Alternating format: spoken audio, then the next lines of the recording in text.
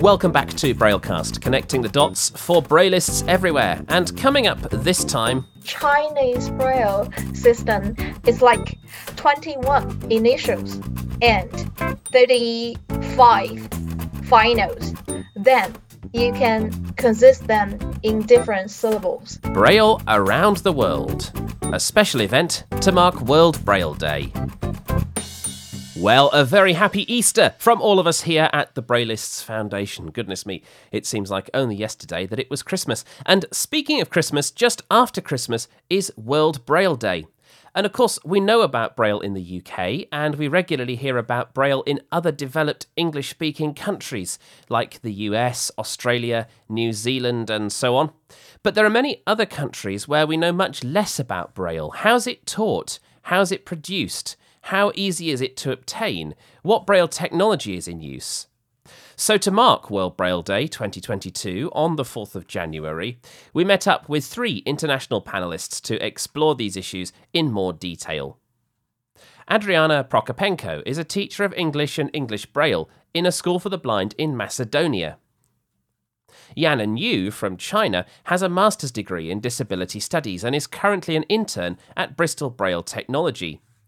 Prior to this, she worked for a year as an editor at China Braille Press. And Christo de Klerk is a founding member of Braille SA, the first president of the South African Braille Authority, and immediate past president of the International Council on English Braille. He's a former student of the Pioneer School for the Visually Impaired, formerly the School for the Blind in Worcester, where he later returned as a member of staff teaching law and Braille and establishing computerised Braille production. He qualified in law and practised as a lawyer for several years before retraining as a computer programmer, and he's developed Braille tables for 10 South African languages in Duxbury, 8 in Liblouis, and 1 for the Afrikaans language in the Embraille app for iOS. His last job before retirement was an IT specialist in one of South Africa's banks.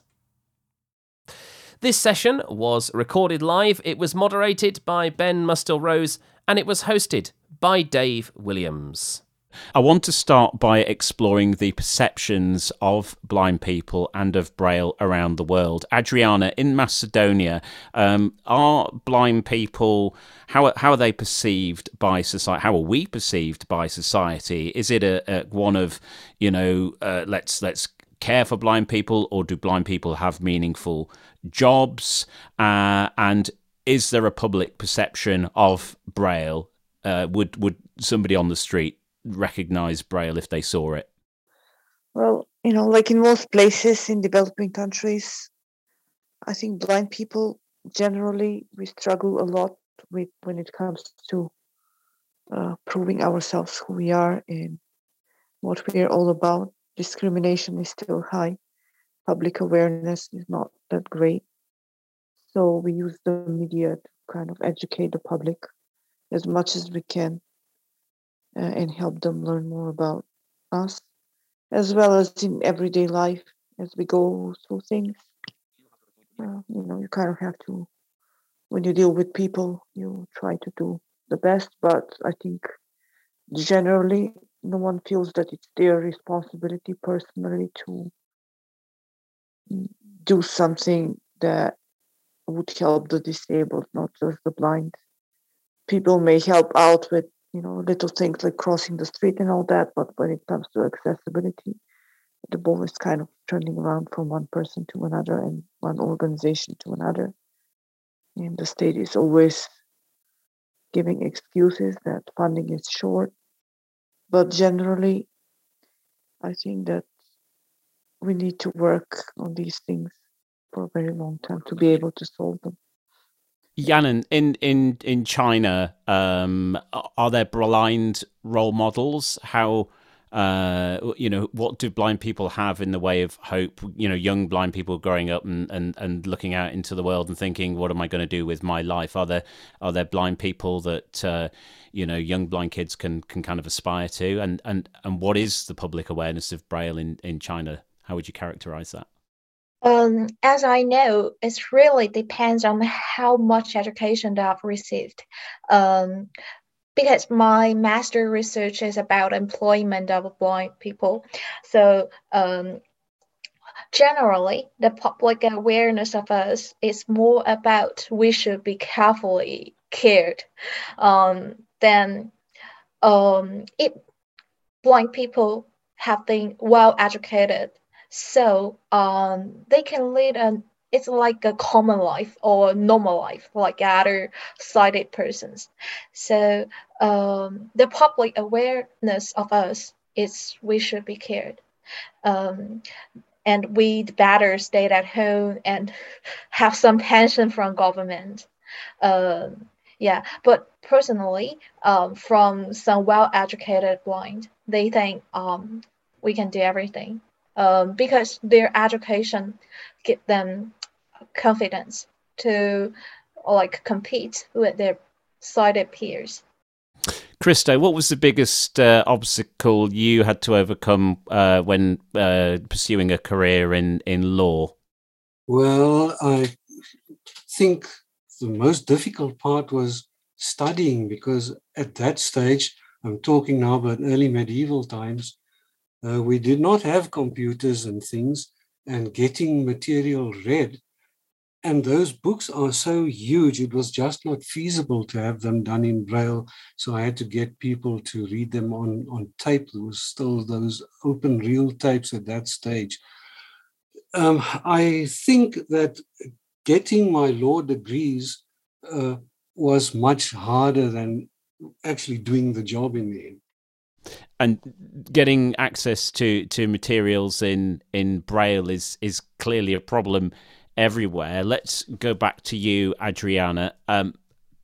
You're teaching Braille, but how easy is it to procure Braille tuition if you're a child and you need to learn Braille? Is that something that's widely offered, or is it something that parents would need to advocate for?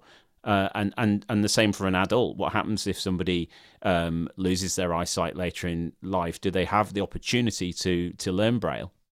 When the students come to our school, they learn Braille if they get the paper from the doctor that their eyesight is bad enough for them to need to use Braille. That's what we teach them. And as far as other organizations and schools, I really don't think that Braille is properly offered or taught, or even I don't even think that they have the staff or the equipment to be able to do it. So that's as far as adults, I don't really think we have many programs for people that lose their eyesight later in life. And Yanan, what's been your experience from a sort of a Chinese perspective? Somebody wanting to start off with Braille, who would they turn to? Where would they go? What would they do to get started learning Braille? As I know, now they have enough materials and resources to learn Braille even as a beginner. Because I have 1 year work experience in China Braille Press, so I can always get their updates. As I know, they have published many Braille courses.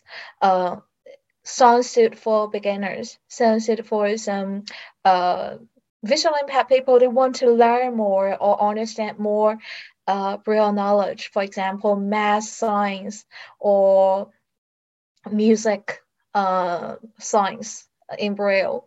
And another thing that I know is now they have published a mobile app called Wensing Braille Studying Assistant. So via this app, they can learn Braille, and even they can do some practice on it. But I have never used it, so I just read its introduction. So I think it's quite helpful.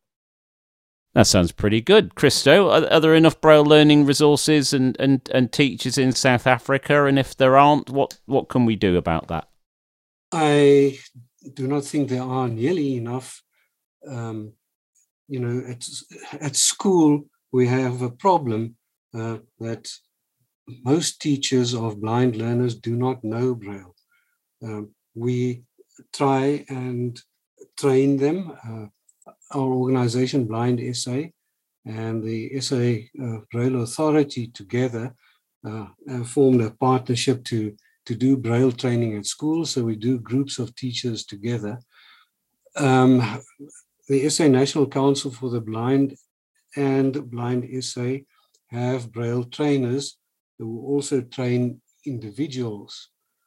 But, you know, if we had more resources, we could do much more training.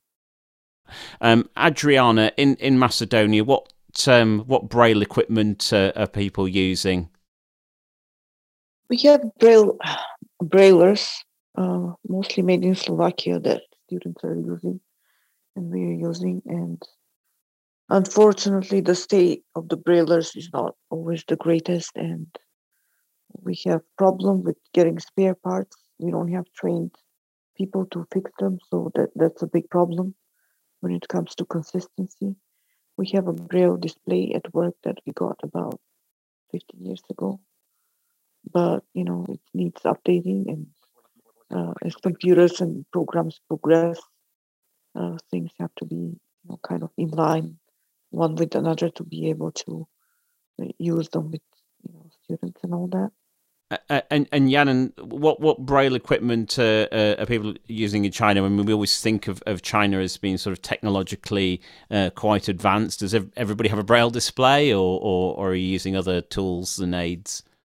As I know, most of us still using very old way to write Braille, using slate and stylus. But also another factor should be considering is their financial situation. As I know, some visually impaired people, they have their own Braille display because their parents able to purchasing them, one, even two, and some using Brailler, just manual Brailler. It's like Perkins, and but most of us study in special education school. We use slate and stylus, and some accept inclusive education. Maybe the school or their university will purchase them Braille display and the Braille computer, even all kinds of Braille electronic Braille equipment. So it's vary from personal situation, I guess. Christo, can you just kind of talk about some of the environmental factors, across Africa that may impact the ability of Braille equipment to work reliably? Yes, traditionally we have been most people have been using the Perkins, but we find that there's a shortage of Braille writers in schools, for example. So Blind SA has been importing the Tetrapoint from Slovakia, which costs about half the price of the Perkins. We're promoting that, and we're getting machines into the hands of more people. We have been trained to fix them by the people from Slovakia. And, we are in a position to help neighboring countries. We have good relations, for example, with Uganda. We supply them with Braille paper, and with the closer countries like Zimbabwe and Botswana, we assist them with fixing their writers and providing Braille paper, that sort of thing. And just before we go to questions from the floor, Adrijana, how do you find obtaining Braille books in Macedonia? Where do you get your Braille books? Well, we don't really currently have that many Braille books. There were a couple of projects at the Association for the Blind. They did a couple of books. And, recently, USID and one of the universities here, they helped us do some books for the lower grades. As far as English books, we don't really have anything, so I have to basically do it myself. So you're creating your own learning resources then, is that what you're saying? Yeah, my own, and I have to also adapt them. Plus, we have to use the ones that are given by the Ministry of Education. So they all have to be, updated and put into use. Otherwise, we would have problems. So that's what we're doing. And Yanan, what does somebody in China do if they want to get a book in Braille? Yeah, they can either buy online or phone China Braille Press to order any book they want. But not every book have Braille version. But sometimes they can negotiate with Braille. It's like producer to see if they can produce one only for them or for the user. So we every year will produce is about 1,000 or even over 1,000 types of Braille books. It's like different books. Yeah, then we can offer personal order. Just if someone wants to buy some book, but we don't have Braille version, we can produce for them. But this will take a longer time. And another way is they can try to find the digital version online, because now China Braille Press still have their own website. So they have Braille version books, materials, music pieces. So once you have a Braille reader or a Braille display, you can read them and download them for free. That's all I know.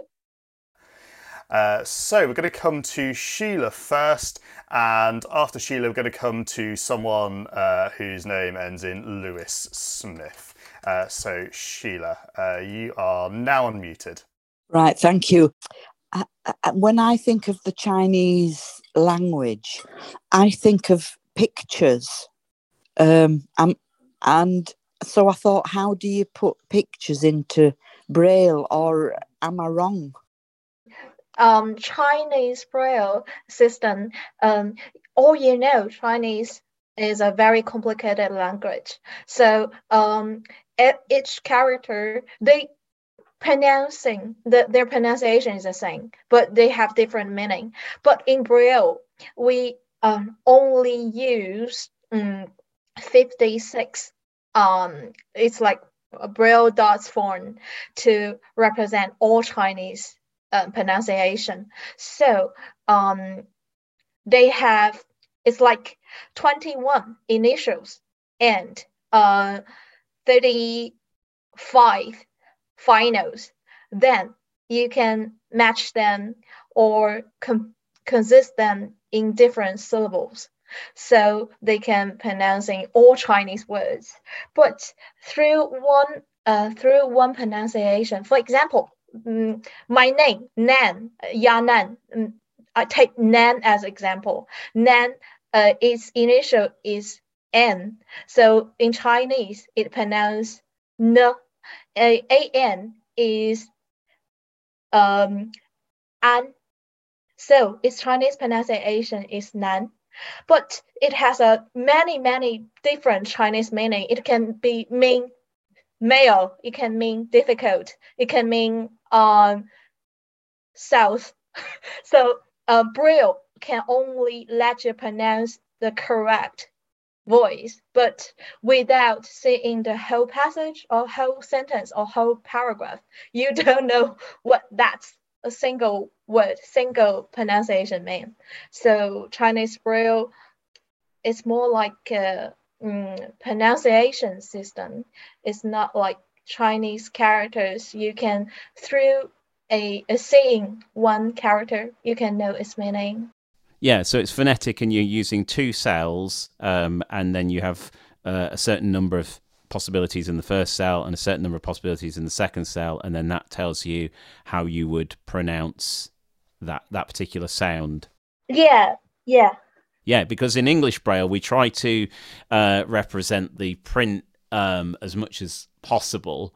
So a very different approach there in Chinese. Great question, Sheila. Thank you.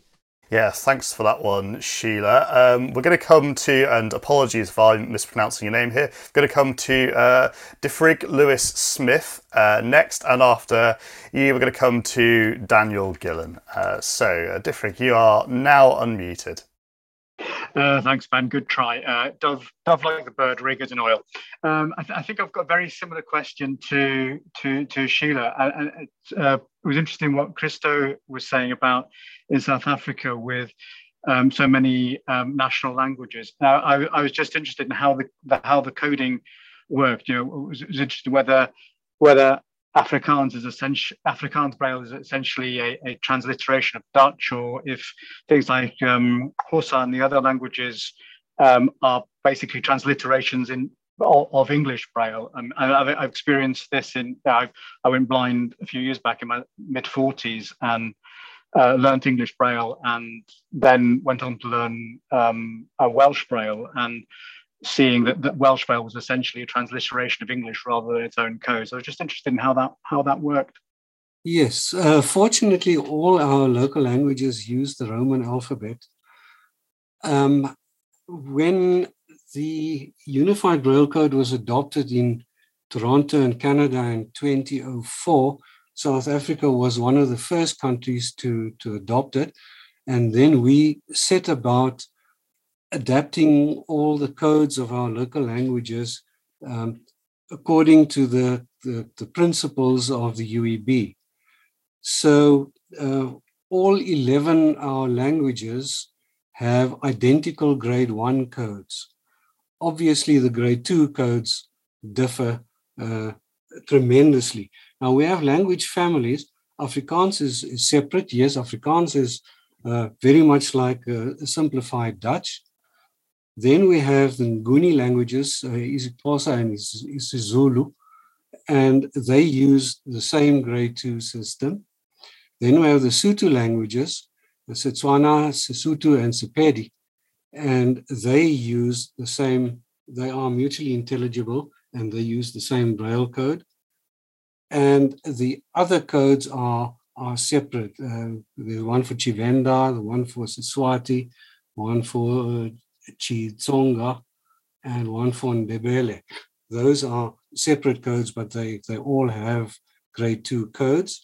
What was very interesting with my work on the Braille codes, I figured out that Afrikaans and English Braille save about between 19 and 21% space.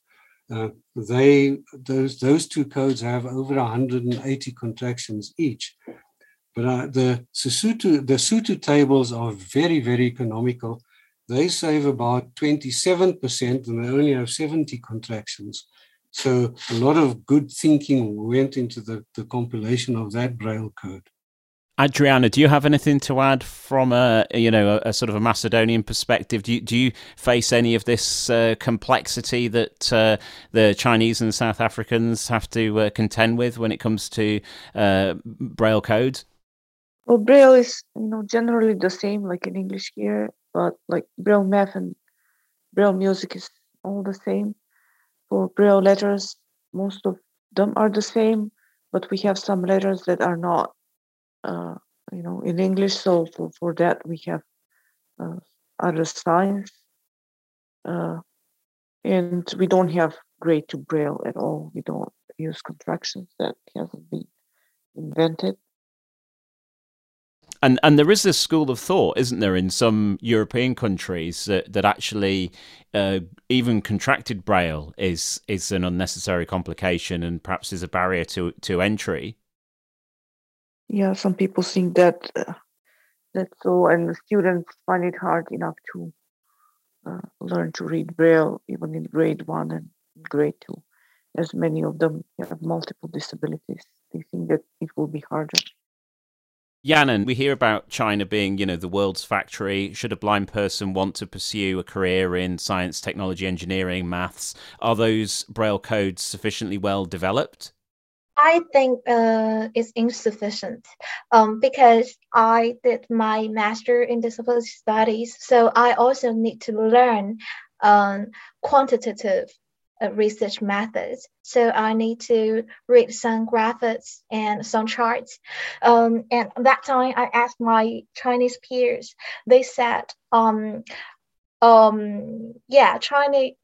Braille Press, they have sent a 3D printer for complicated Braille graphics and Braille chart, but it's really complicated and it takes a lot of time for them to produce such graphical things. And also they have some Braille it's like codes or some Braille expression for different mathematic or science symbols, but isn't enough. You need to find some extra help. For example, to ask help from sighted people to read out the figures, charts, or using different screen readers to read out the charts. Yeah. So the potential exists for blind people to become scientists and engineers, but you're saying that a lot of the time they do need to use sighted assistants to help access the information, because Braille isn't perhaps as easy to understand as maybe it could be. Yeah, they still some simple charts, some simple diagrams can be is like transferred into Braille, but if they are really complicated and it should be very large, maybe you need to directly ask for help from a sighted person. Any of Christo, Adriana, do you either have anything to contribute to that? I recently wanted to get hold of a Braille periodic table for my nephew and had to order one from the US, which really wasn't a big drama. Would you be able to get your hands on technical material in your parts of the world? No, I don't think so. Since we don't have the textbooks or things like that, other things are very hard to produce. Plus, I think we don't have the necessary staff and people to help us, translate these things with the Braille embossers and the computer. So that's very hard. Christo? We do produce technical material. At a few of our schools, they teach maths. We have 22 schools for the blind, but I think at about 3 of them, they teach maths. We have to combat an attitude that at certain schools that blind people can't do maths, but we know that that's false. Some blind people have excelled in maths, but yes, our 2 major Braille production houses do produce technical material. Great stuff. Thank you, everyone. We're going to come to Christine McMillan now, and after Christine, we're going to come to Tracy. Christine, you are good to go. Thank you. If I've understood Chinese Braille correctly, China is my passion, and I've been talking to people in China for about 20 years. If I've understood it correctly, they learn the Latin alphabet because they can't learn their own script, and that is how they learn Braille. I've got that right, haven't I, Yanan? Yeah, it's like China Braille. It's more they have been translated. They use the Latin letters to consist Chinese pronunciation. So it's only can pronounce you can only pronounce it correctly, but without reading the whole paragraph or passage, you really don't know what the simple word or simple letter mean. It's just right in a sense. So for some visually impaired people, it's really tough to understand traditional Chinese passages because each characters sighted people can know which meaning it represents. But for us, we need to always guess, or ask our teacher to read out its modern version translation transcript. It's using Chinese Braille as daily conversation, it's fine, easy. But learning some traditional things, it's really tough for us. And it's good to hear you there, Christine. You're a strong advocate for Braille, I know, and thank you for all you do to promote Braille usage. Ben? Indeed. Thank you, Christine. We're going to come to Tracy, and after Tracy, we're going to come to Aine Kelly Costello, if I've got that name correct. So, Tracy, you are good to go. This is for Yana, for the Chinese woman. How long has Braille been in China? Because I'm 61, and when I was about 10, there was a girl that came to the blind school in Brantford, Ontario, in Canada. Her family moved for her education because at that time, that would have been like in the beginning of the 70s, there wasn't Braille, and they moved to Canada for her education. I guess it's over Braille in China maybe have been developed over 60 years, but at the beginning it only be used in very limited areas like Beijing special education school or somewhere. Then it have been used extensively. And until now, because China have many provinces, it's over 30s. So blind school isn't anywhere. Visually impaired children can only attend school in the capital of their province, or if their province have a really good economic status in China, so they can be educated in their own city. Like me, I was born in a South province of China. In my province, until now, there are only 2 or 3 blind schools. At least now, no visually impaired school in my city, in my hometown. So I don't think in 1970s, Braille have been promoted well in China. Only certain areas can use it. I guess so. Good to know. Thank you, Tracy. Thank you, Yanan. We're going to come to, I believe it's Anya Kelly Costello. And after Anya, we're going to come to Carla. Anya, you are good to go. Yeah, thank you. My question is for Christo. I wondered how long the codes that you were working on for the South African local languages have been around, and what the uptake of grade 2 has been in terms of people sort of using it, finding it useful. It's really cool that it's more economic. But yeah, I just wonder if there's any, like, whether that's been something that's been tracked at all. Yes, our oldest non-English code is the code for Afrikaans. That was developed in 1934, if I remember correctly. The codes for the other languages were developed from around 1980, but some of them have undergone revisions and they're all new. And then, of course, after 2004, they were all revised when they were unified. Does that answer the question? And like whether grade 2 has been like widely used, and yeah. Yes, there's a strong uptake for grade 2. I remember that at the stage, I think many of you will know about Dr. William Rowland. He was the president of the World Blind Union. He was a prominent South African. He was, at that stage, he just retired from the SA National Council for the Blind, where he was the national executive director.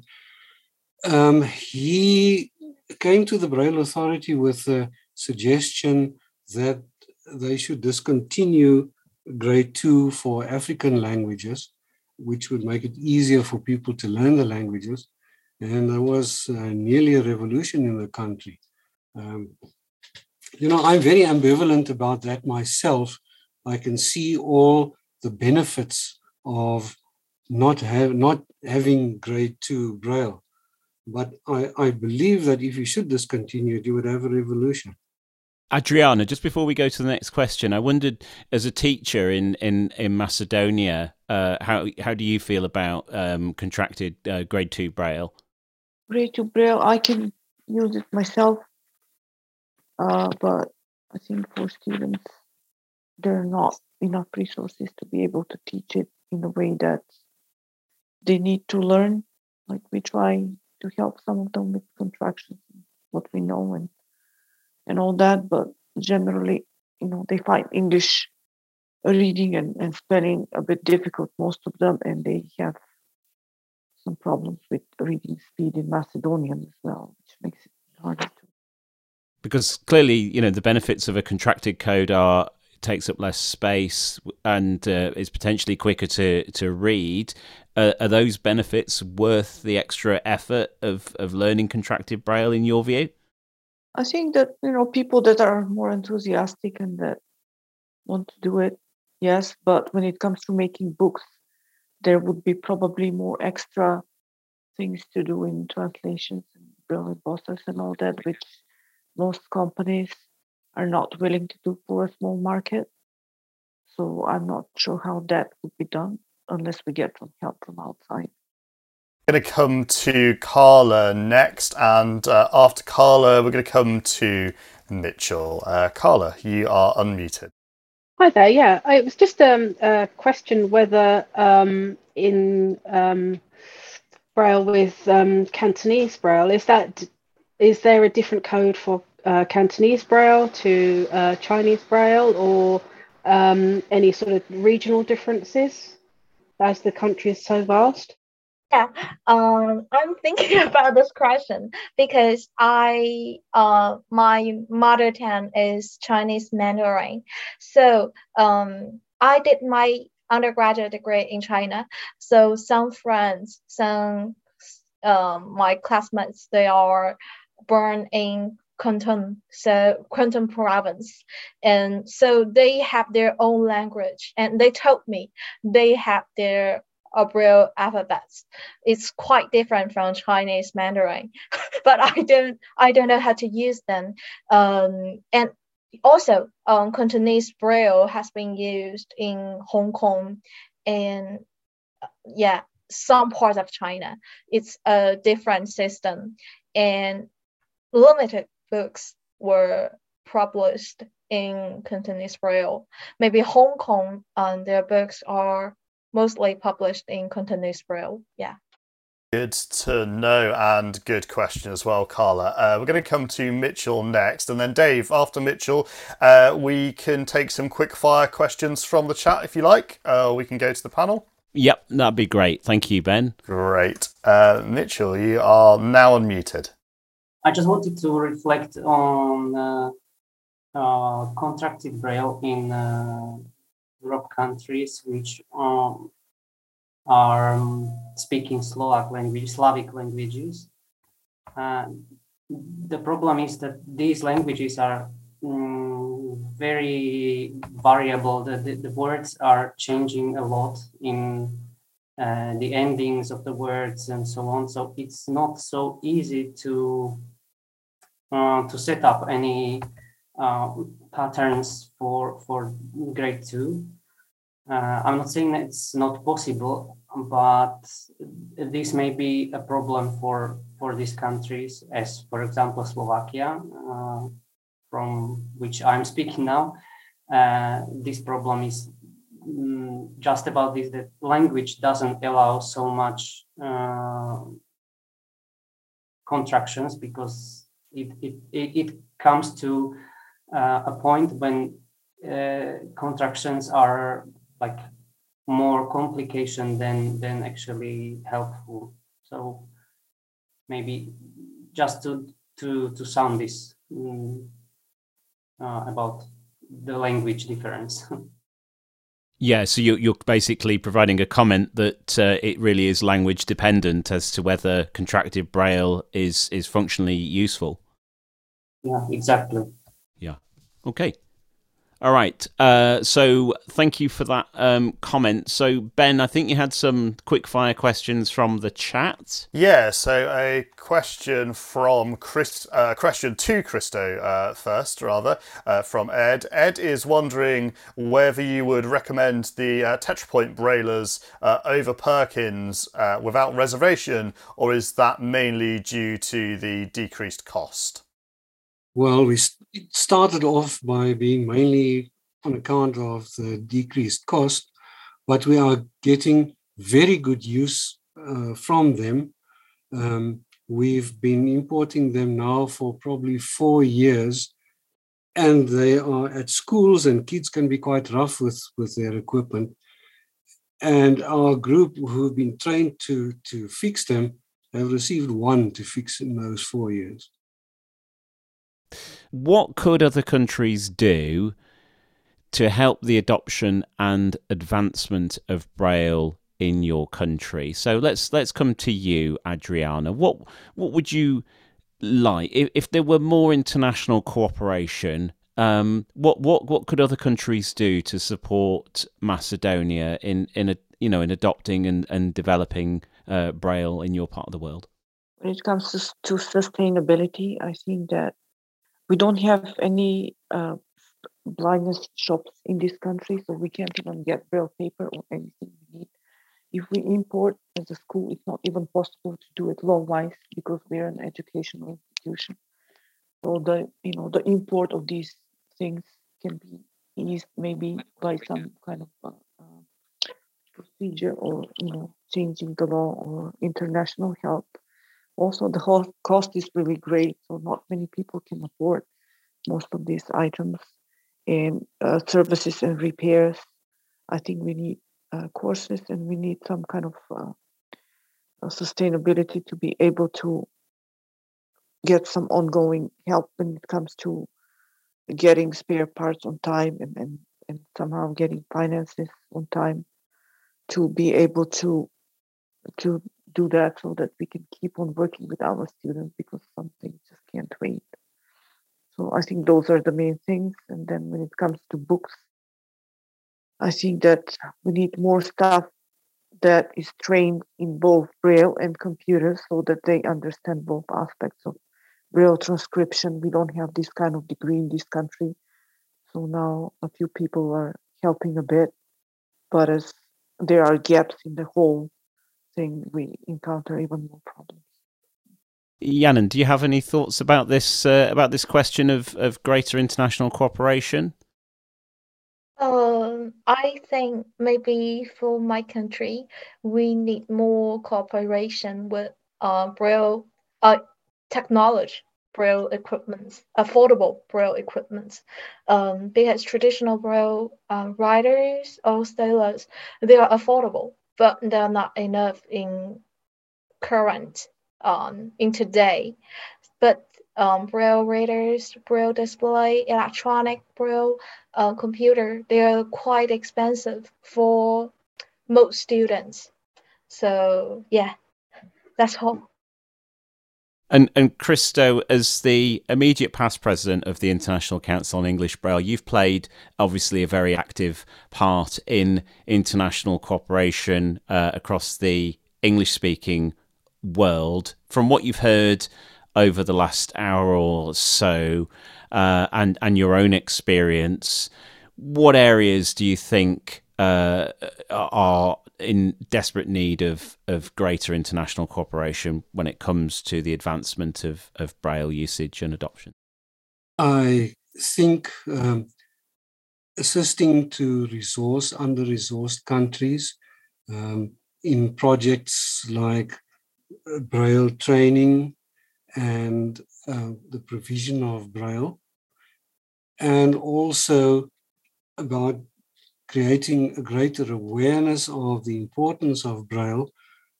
There's a perception that we are continuously fighting here, especially from academics who make statements like, the advances in technology are making Braille redundant.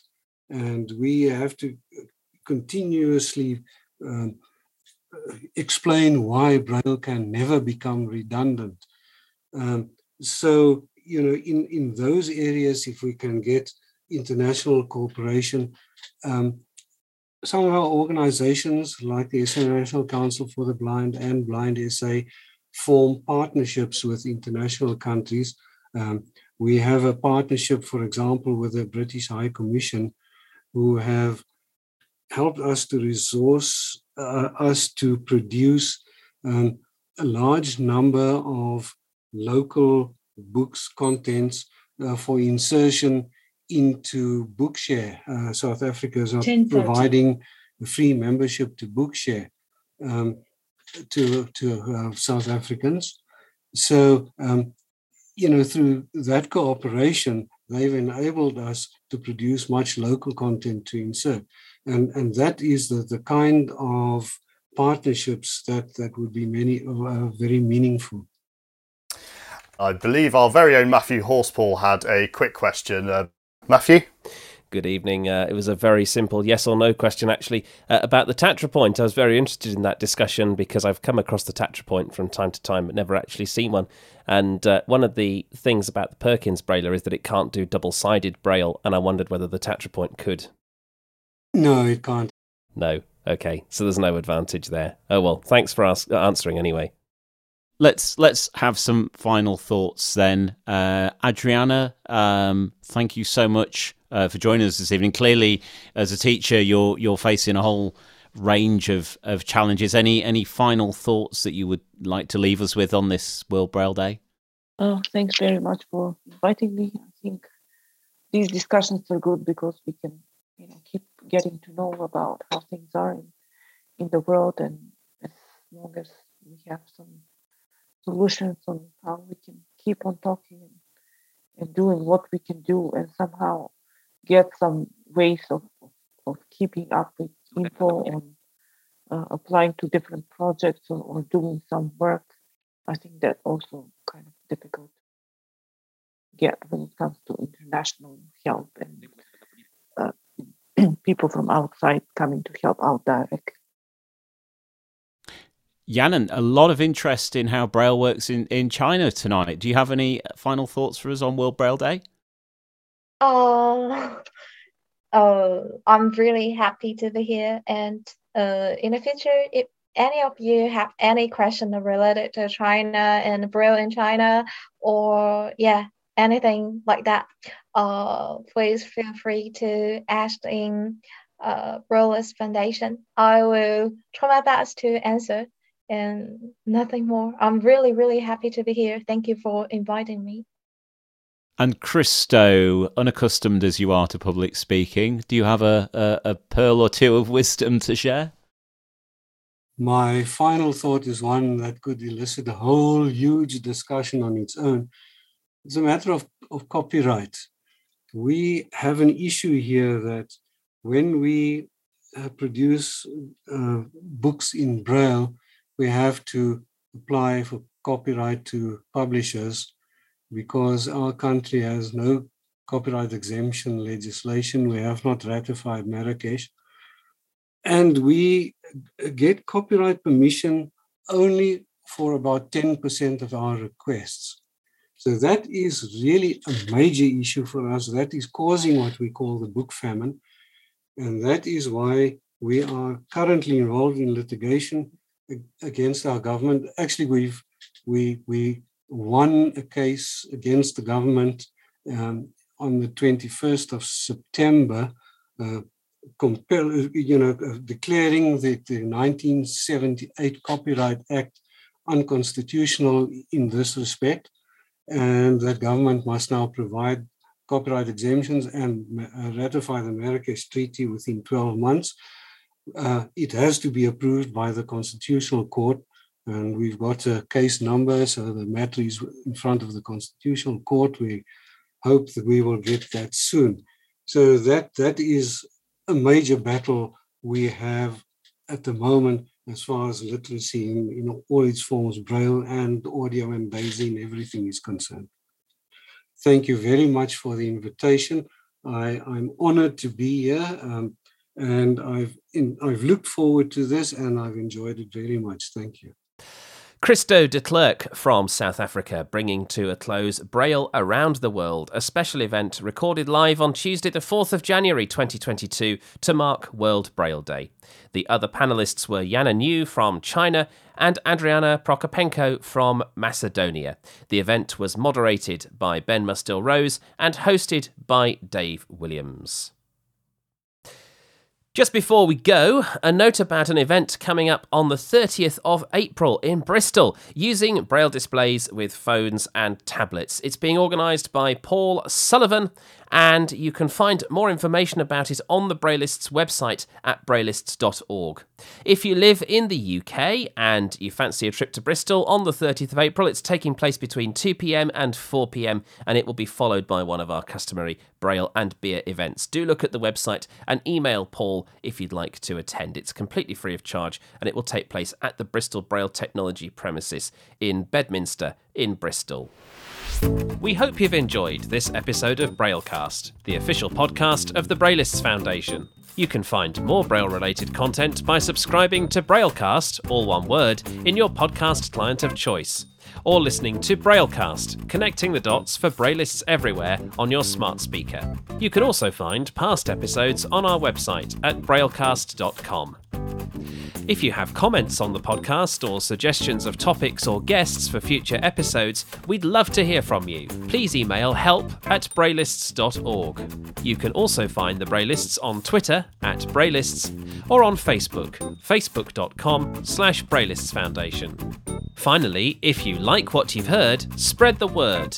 New listeners are always welcome, so if you know other people who are interested in Braille, please tell them where to find us. In the meantime, on behalf of everyone at the Braillists, thanks for listening and bye for now. The costs of producing this episode were defrayed by a grant from the Activate Fund of the Winston Churchill Memorial Trust. For more information, visit wcmt.org.uk.